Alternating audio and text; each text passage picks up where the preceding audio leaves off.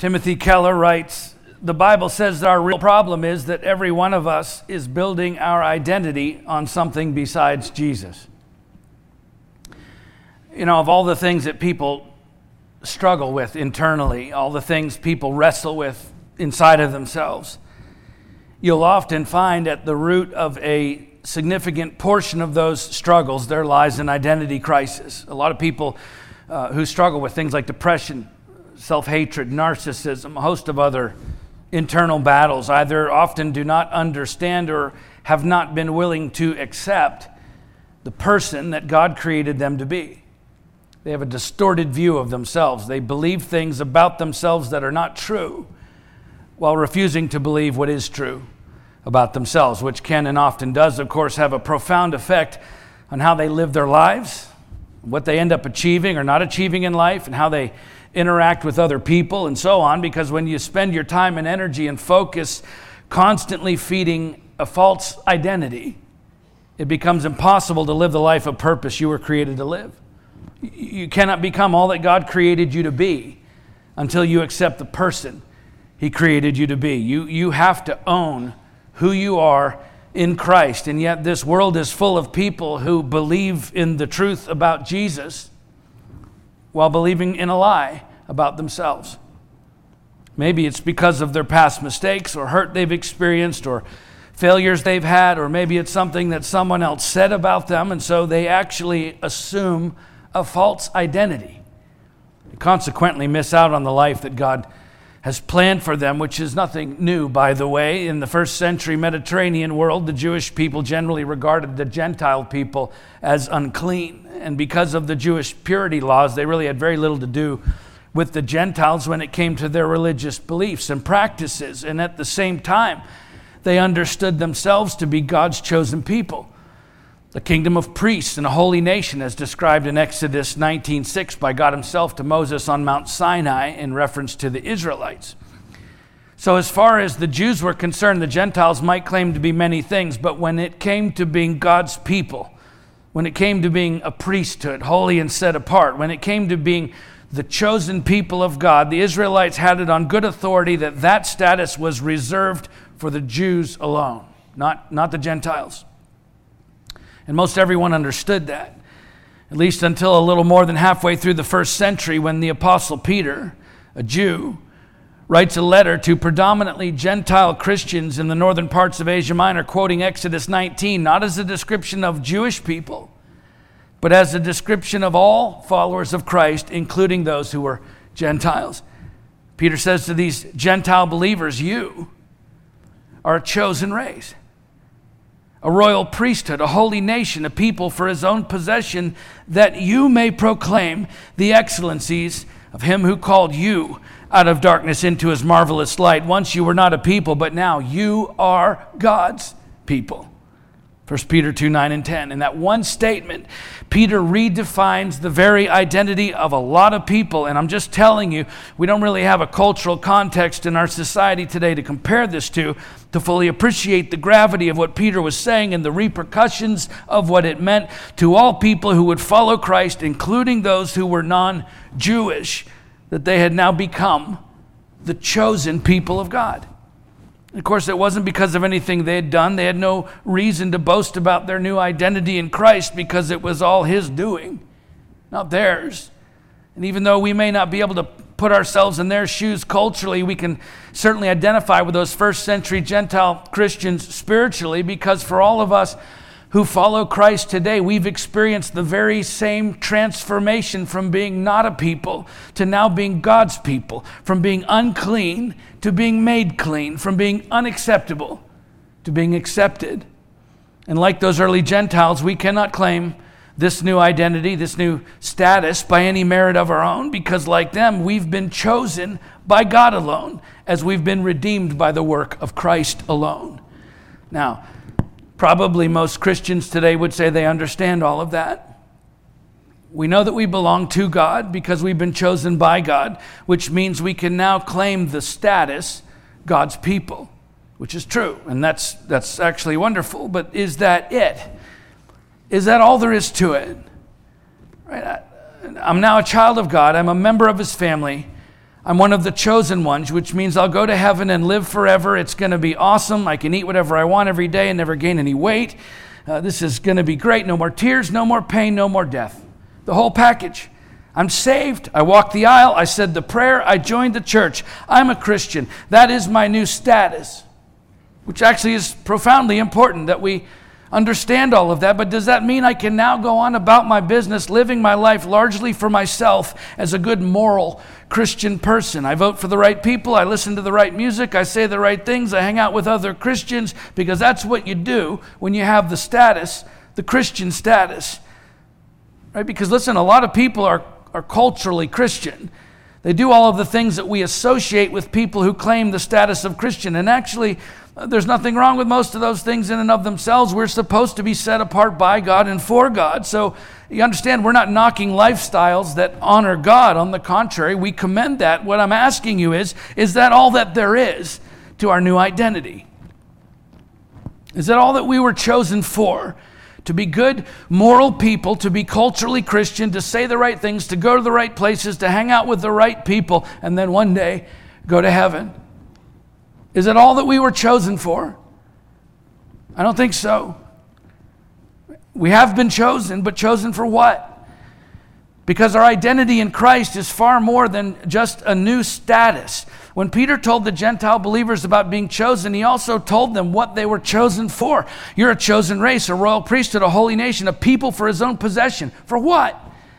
That you may proclaim the excellencies of him who called you out of darkness and into his marvelous light.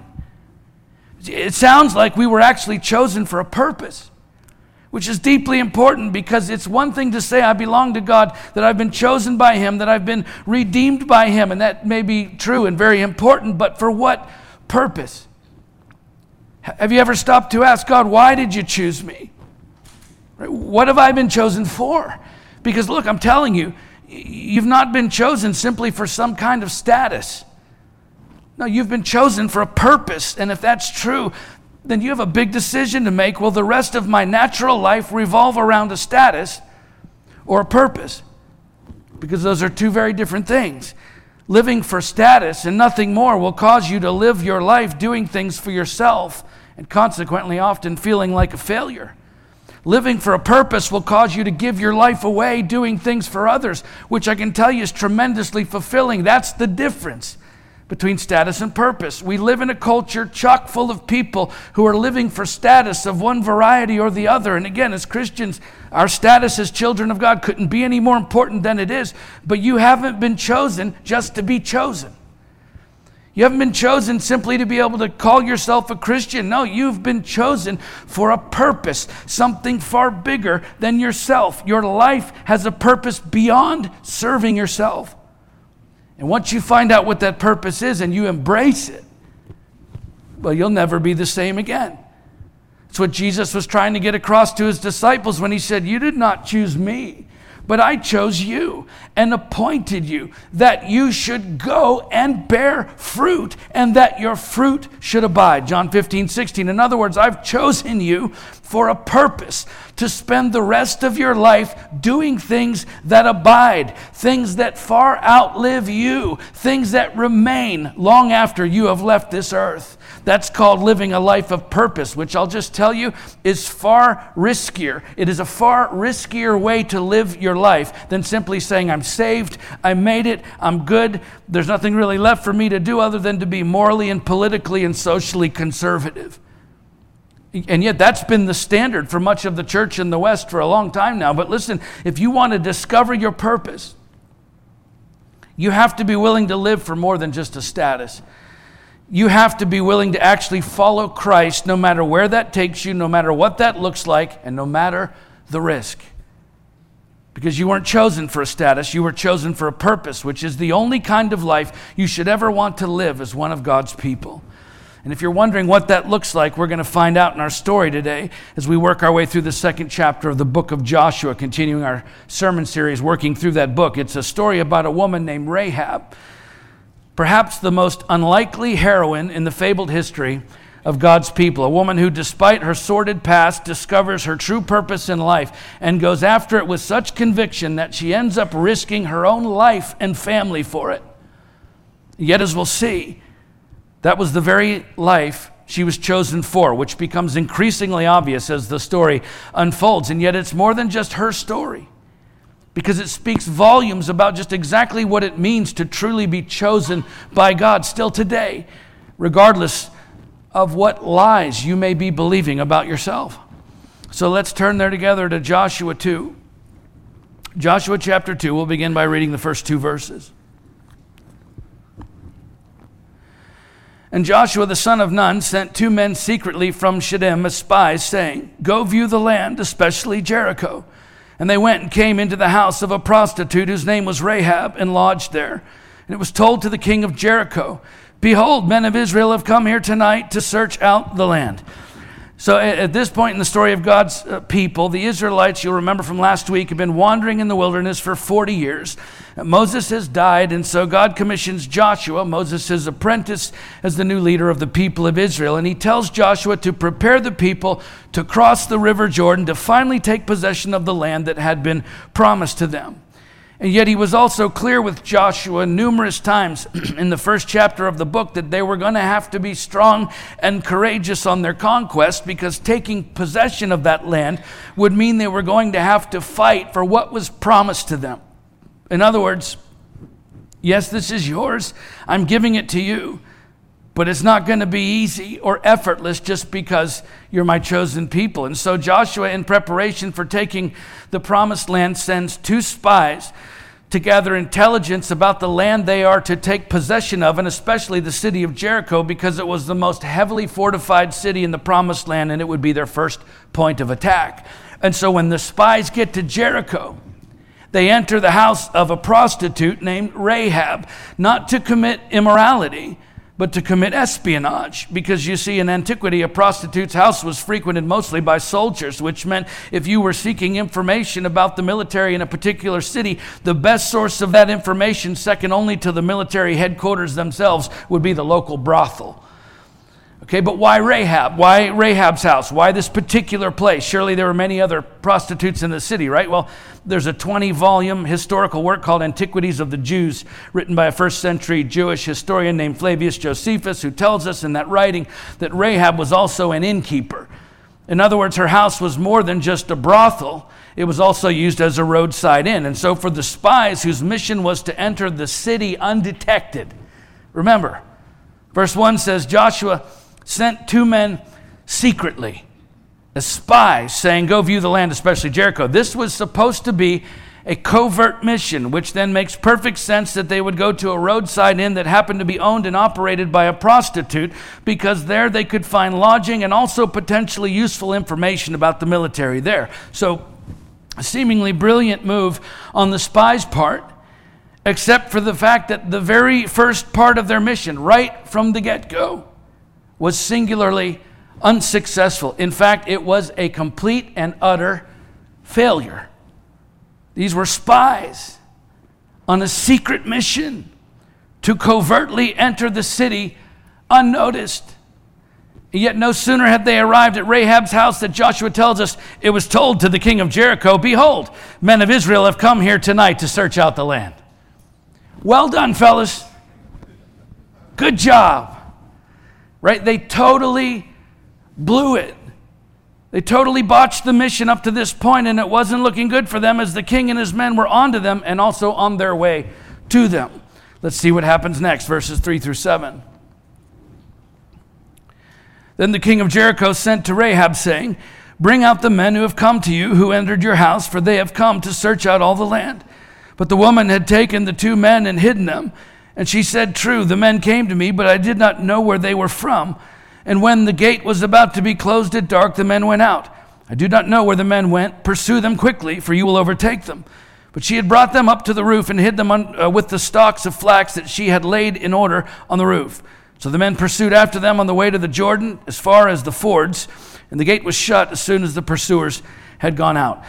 Okay, so the king sends his men to Rahab's house straight away to capture the spies. And Rahab is faced with a choice. She can turn the spies in, and this woman who was at the very bottom of the barrel in stature in her community, a prostitute running her business out of her own house, she would instantly gain status among her own people and her king as a hero if she turns these men over to the authorities. But that's not what she does. Because Rahab is discovering her purpose in this world. As we'll see, she senses in that moment when a profound decision must be made, she senses something greater than status standing before her. She is beginning to realize her purpose in this life, and so she decides in that moment to pursue her purpose wherever that may lead her. You see, God had chosen Rahab not just to come to faith, although, as we'll see, that is certainly a part of it. But he chose her for a purpose that was bigger than just herself. Okay, on their own, the spies failed to remain undetected, but God chose Rahab to provide protection for his people. So she hid the spies, and the fact that she had stalks of flax stacked on her roof and scarlet cord, which we'll read about in a moment, is pretty clear indication that she also manufactured dyed linen. Okay, linen is actually an organic material made from the dried fibers of flax plants. And so the more we learn about this woman, the more remarkable of a person she appears to be. She's obviously highly intelligent. She's capable. She's a quick-thinking woman. She runs multiple businesses, although not all honorable, out of her house. And when the king's men come to collect the spies, she hides them in the flax that was stacked up for drying on the roof before it could be used for making linen. And then she makes up an impressive lie on the spot, in the moment, to convince the king's soldiers that the spies had left. By the way, there are people who have trouble theologically. They have a hard time with the fact that Rahab lied to protect these spies. How could she be truly serving God in that moment by lying? Well, first of all, she'd done far worse things in her lifetime than lying. Secondly, her lie to protect the innocent was not all that different from the Hebrew midwives in Exodus 1 who refused to kill the male Hebrew babies as ordered by Pharaoh, and then they lied to Pharaoh about it, and yet the passage says that because of what they did, God dealt well with the midwives, Exodus 1:20. It's really no different than the scores of men and women who hid the Jews in their homes in Nazi Germany in order to save them from extinction, and yet they lied to the German soldiers about the fact that they were harboring God's people in their houses, and they were heroes for it. Okay, the fact that Rahab lies to protect God's men should be no reason for us to believe that she was doing anything other than fulfilling her God-given purpose in that moment, because God chose her to provide protection for his people. The truth is, it's hard not to admire her. She's risking her own life by doing what she did, and again, she didn't have to. She could have turned them in and been considered a hero among her people, but Rahab chose purpose over status, which is the very same thing that God is calling us to do today, even at times at great risk to ourselves. Okay, as his church, the body of Christ, we're supposed to look after one another, and there's no avoiding the fact that doing so will involve our time, it will involve our energy, it will involve our talents and our money, all to the exclusion at times of using all of those things to serve ourselves, which can be risky. Because you can expend your time and energy and talents and money serving others and never receive back from them what you've given. You hear me? You can give and give and give your time and energy and talents and money and never receive that back from the people you're serving, okay? You need to know there's always risk involved with loving other people. Always, no exceptions. If you're going to truly love other people, you will always be doing so at great risk to yourself. And I'll just tell you something. You can write this down and put it on your refrigerator if it helps you. You can have great risk without great reward. But you cannot have great reward without great risk. You can risk a lot in this life and not be rewarded for it, not receive what you were after. But anything great, any great reward you ever receive in this life always comes with great risk. That's a fact, Jack. No exceptions.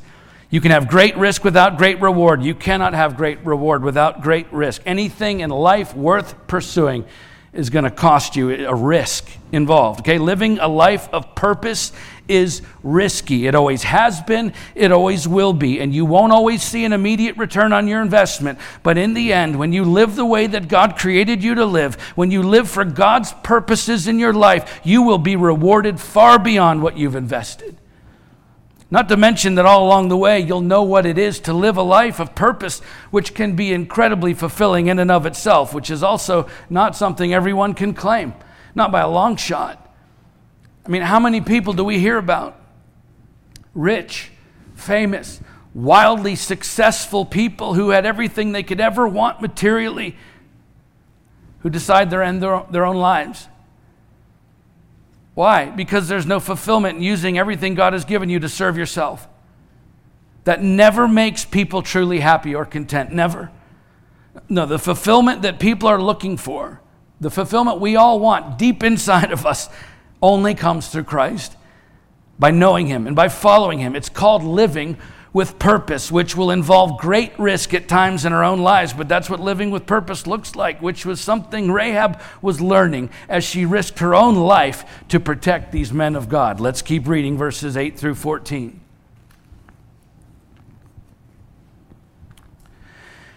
Before the men lay down, she came up to them on the roof and said to the men, I know that the Lord has given you the land, and that the fear of you has fallen upon us, and all the inhabitants of the land melt away before you. For we have heard how the Lord dried up the water of the Red Sea before you when you came out of Egypt, and what you did to the 2 kings of the Amorites who were beyond the Jordan, to Sihon and Og, whom you devoted to destruction. And as soon as we heard it, our hearts melted, and there was no spirit left in any man because of you.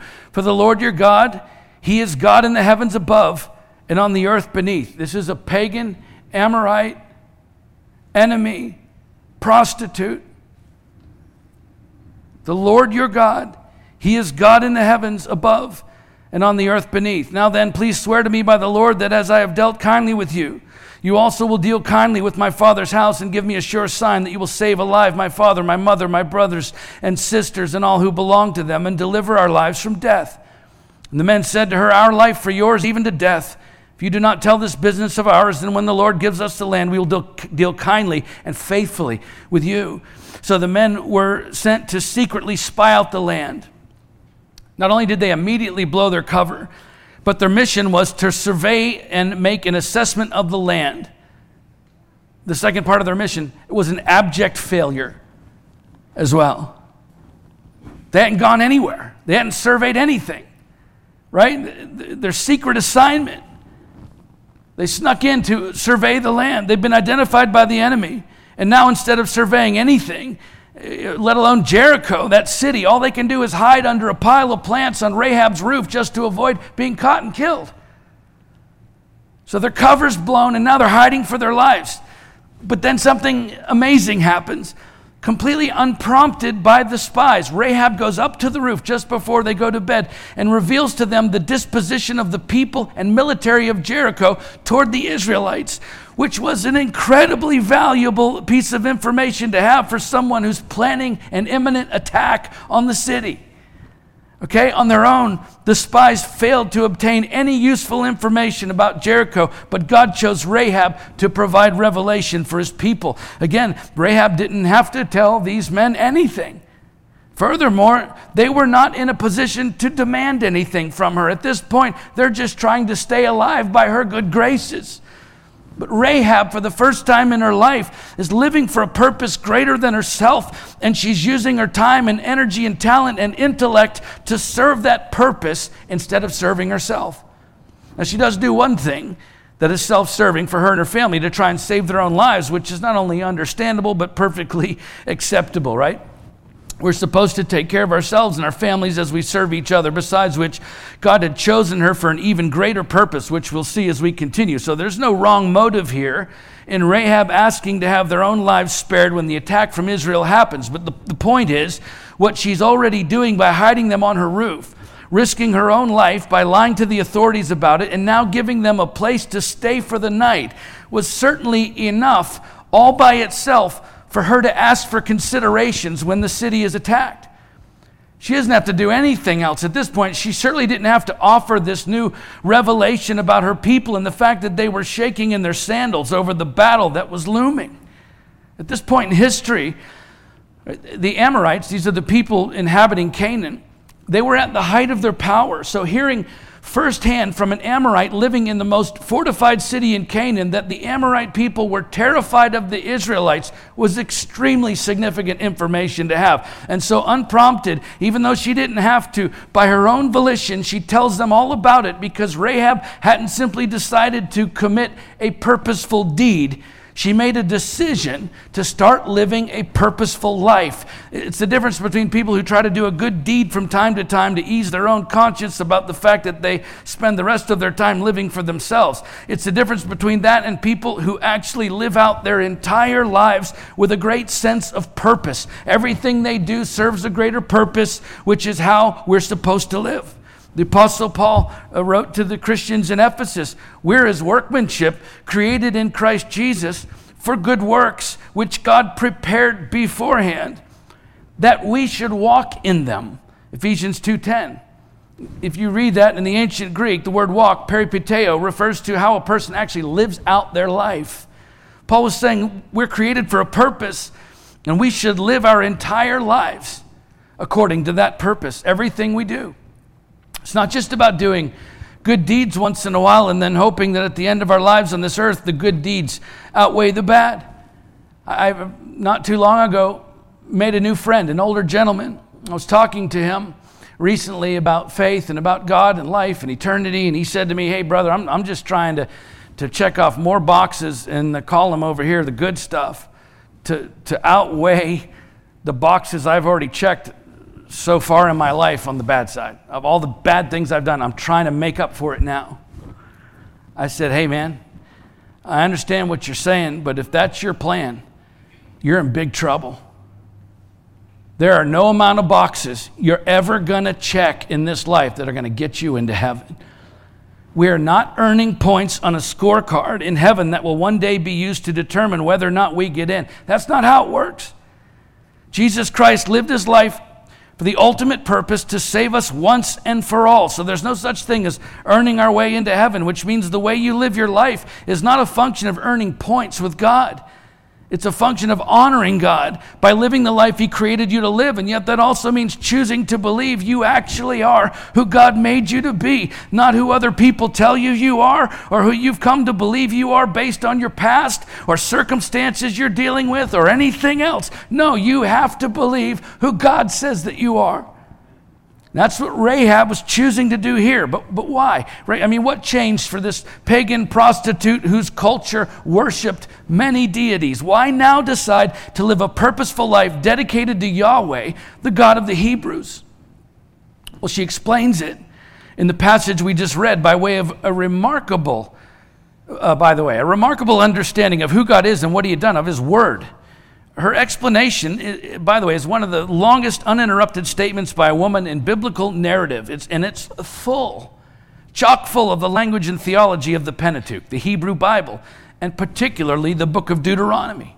For an Amorite woman, a prostitute no less, she had an impressive grasp on Hebrew scripture, and through those scriptures and the testimony of others concerning God's work on behalf of the Jews, right? She said, we heard about what happened at the Red Sea. We heard about what you did to those other kings.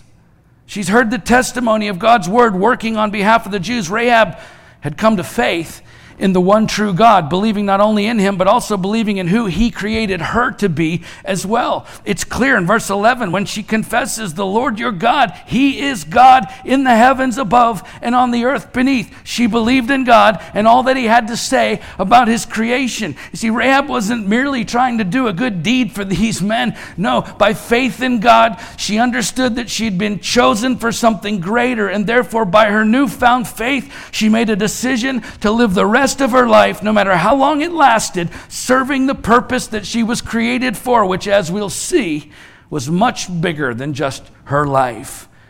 Right? If you're a believer and follower of Jesus Christ, you have been chosen by God for a purpose. But the only way you can live your life according to that purpose is by believing that you are who he created you to be. Too many Christians don't believe in the man or woman that God created them to be. They look in the mirror and all they see is failure, rejection, past mistakes, unworthiness, insecurity, fear. You know, that's what living for yourself gets you. Just ask Rahab, a prostitute running multiple businesses out of her own home, trying to build a life for herself and her family, and it had gotten her nowhere. She was the scourge of the town. But when she encounters the Word of God, the Word that described her life as something altogether different than the lies she'd been believing and been told all these years. And then when she heard the stories about God's people and all that He had done for them and through them, her heart was stirred and her faith came alive.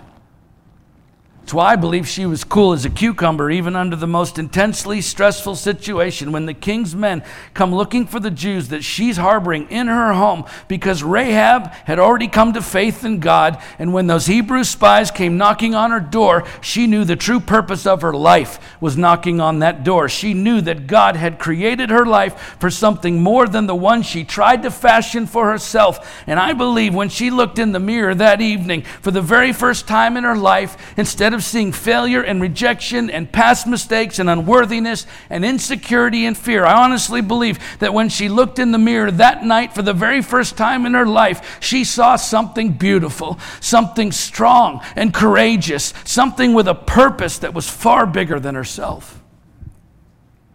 I'm telling you, this is the watershed moment that every single one of us needs to have, to understand that God created you for a purpose far greater than whatever existence you can scratch out for yourself in this lifetime. When He created you, He created something beautiful. When He created you, He created something with the potential to change the world. When He created you, He created a purpose for you that is so full of risk and reward, sacrifice and fulfillment, battles and victories, that it's the only life worth living. But look, the only way you'll ever live with that kind of purpose is by first believing that you are who He says you are. You are chosen by God for a purpose. And the way you come to believe that is the same way Rahab came to believe it, by His word, the testimony of others, and the faith that follows it. It's faith in what He has said and what He's done that will cause you to see yourself in an entirely new light. And then everything changes when you begin to live with purpose, which is what we're witnessing here with Rahab as the story unfolds. Let's read verse 15 to the end of the chapter. Then she let them down by a rope through the window, for her house was built into the city wall, so that she lived in the wall. And she said to them, "Go into the hills, or the pursuers will encounter you, and hide there 3 days until the pursuers have returned. Then afterward you may go your way." The men said to her, "We will be guiltless with respect to this oath of yours that you have made us swear. Behold, when we come into the land, you shall tie the scarlet cord in the window through which you let us down, and you shall gather into your house your father and your mother, your brothers, and all your father's household. Then if anyone goes out of the doors of your house into the street, his blood shall be on his own head, and we shall be guiltless. But if a hand is laid on anyone who is with you in the house, his blood shall be on our head. But if you tell this business of ours, then we shall be guiltless with respect to your oath that you have made us swear." And she said, "According to your words, so be it." And she sent them away, and they departed, and she tied the scarlet cord in the window. They departed and went into the hills and remained there 3 days until the pursuers returned. And the pursuers searched all along the way and found nothing. Then the 2 men returned. They came down from the hills and passed over and came to Joshua the son of Nun, and they told him all that had happened to them. And they said to Joshua, "Truly, the Lord has given all the land into our hands, and also all the inhabitants of the land melt away because of us." So the spies survived the search from the king's men only because of Rahab. And then they gained valuable information about the Amorites only because of Rahab. And now with whatever escape plan they had being cut off, as they're basically now trapped in Rahab's house, Rahab offers a way out of the city and a plan for them to be able to return to their own people unharmed. So again, Rahab tells the spies what they must do next in order to survive. And so even though the spies' escape plan To sneak out undetected was a miserable failure, leaving them otherwise trapped in this enemy city. God chose Rahab to provide salvation for his people. She told them, go into the hills, or the pursuers will encounter you, and hide there 3 days until the pursuers have returned. Then afterward you may go your way. Okay, so to return back to Joshua from this city, from Jericho, one would have to travel east from Jericho to the fords at the river. That was the only place on the Jordan anywhere near Jericho where the water was shallow enough to cross. Of course, the king's men knew that, so they went there to wait at the fords in ambush of the Israelite spies. And Rahab knew that as well, because she sent them on a fool's errand in order to protect the Hebrew spies. And so when it comes time for the spies to leave, she tells them to go west, the opposite direction, into the Jordan Valley, which is where the hills were, which also happened to be filled with caves and small caverns where they could hide for 3 days until their pursuers would be convinced they'd already crossed the river ahead of them, then give up the search and head back to Jericho. So once again, Rahab acts with great purpose, ultimately saving the spies from capture. And yet before they leave, she strikes an agreement with them that when the Israelites attack the city, that they spare Rahab and her family. And of course, the spies agree, telling her this, tie this scarlet cord in the window through which you let us down, meaning one of the cords that had been dyed red for making linen, in order that the Israelites could determine which house she was in. In biblical times, it was common for cities to be fortified by what is called casement walls, or a double wide wall, which were double walls with space in between. And then they would build cross-connecting walls between the two main walls to add strength, and also it would create, of course, chambers all throughout the walls. So some of the chambers were used for storage, but many of them were used as dwellings with windows on the outside of the walls. So you can imagine, if you're an Israelite in an army marching up to this massive city to attack and looking at the endless number of windows that all look the same in the outer stone wall that has been bleached out by the sun. Right? Without something signifying Rahab's particular window, the soldiers would have no idea which house she lived in. So she ties this cord in the window, and not just any cord, but a scarlet cord.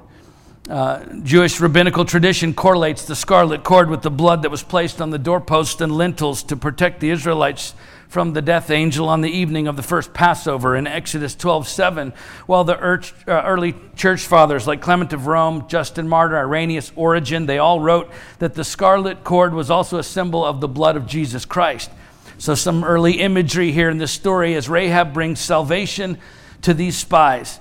Imagery that both looks back to the central work of salvation in the Old Testament, the deliverance of the Jews out of Egypt, and also looks forward to the central work of salvation in the New Testament, the work of Christ on the cross. And just as God chose an unexpected candidate for his first act of salvation for his people, Moses, a stuttering shepherd, just as he chose an unexpected candidate for his ultimate act of salvation for his people, his own son, Jesus Christ, here he chooses Rahab, an unexpected candidate, a pagan prostitute, to bring salvation to his people. Why?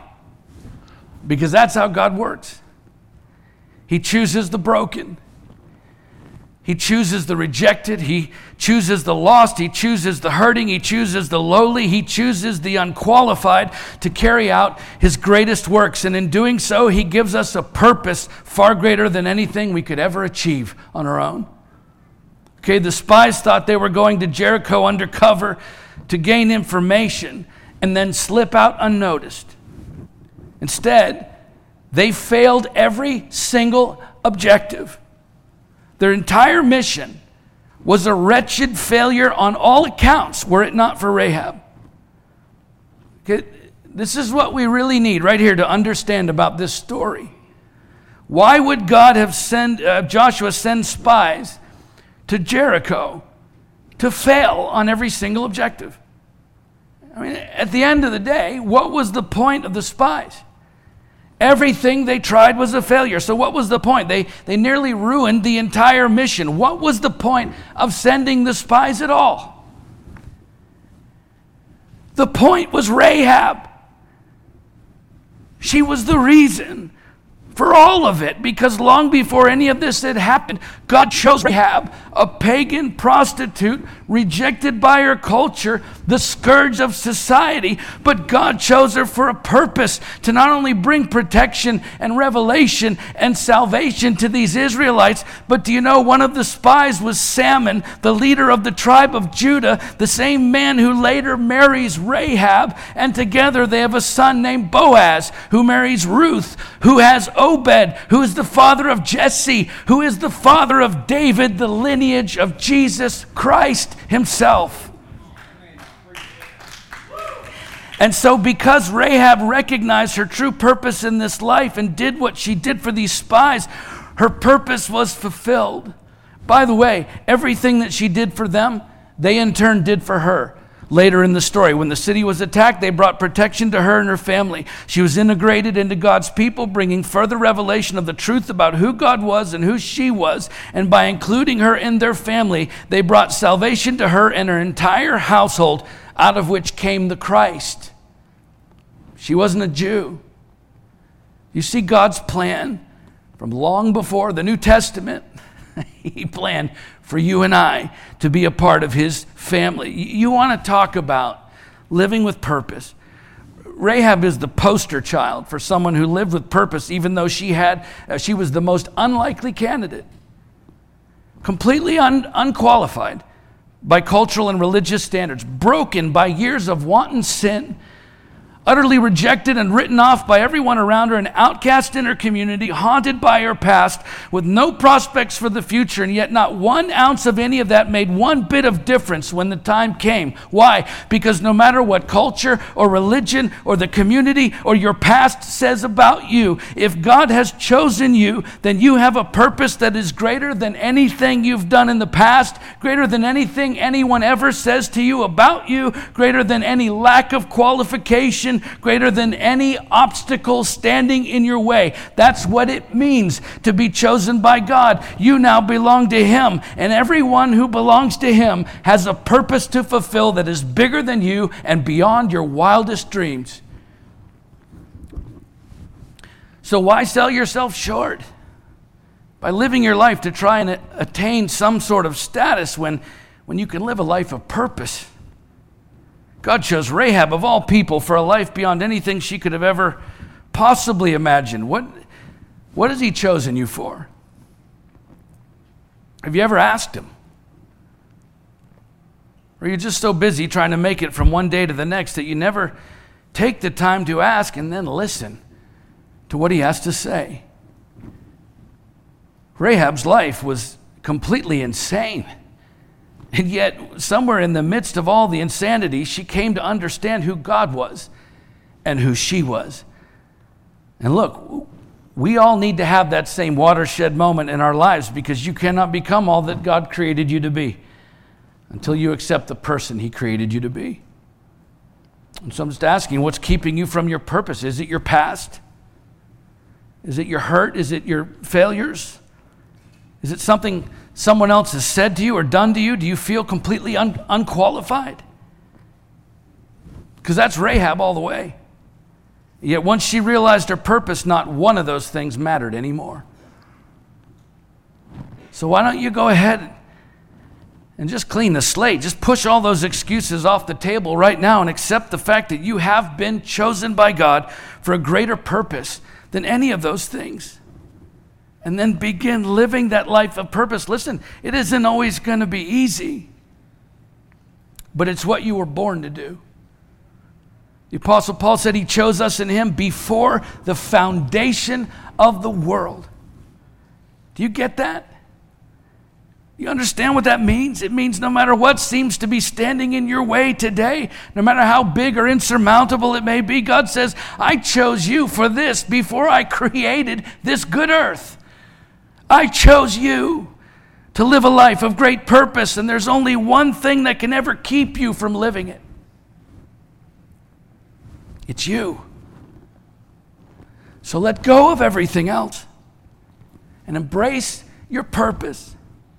Embrace who you really are in Christ, because that is what you've been chosen for. Let's pray.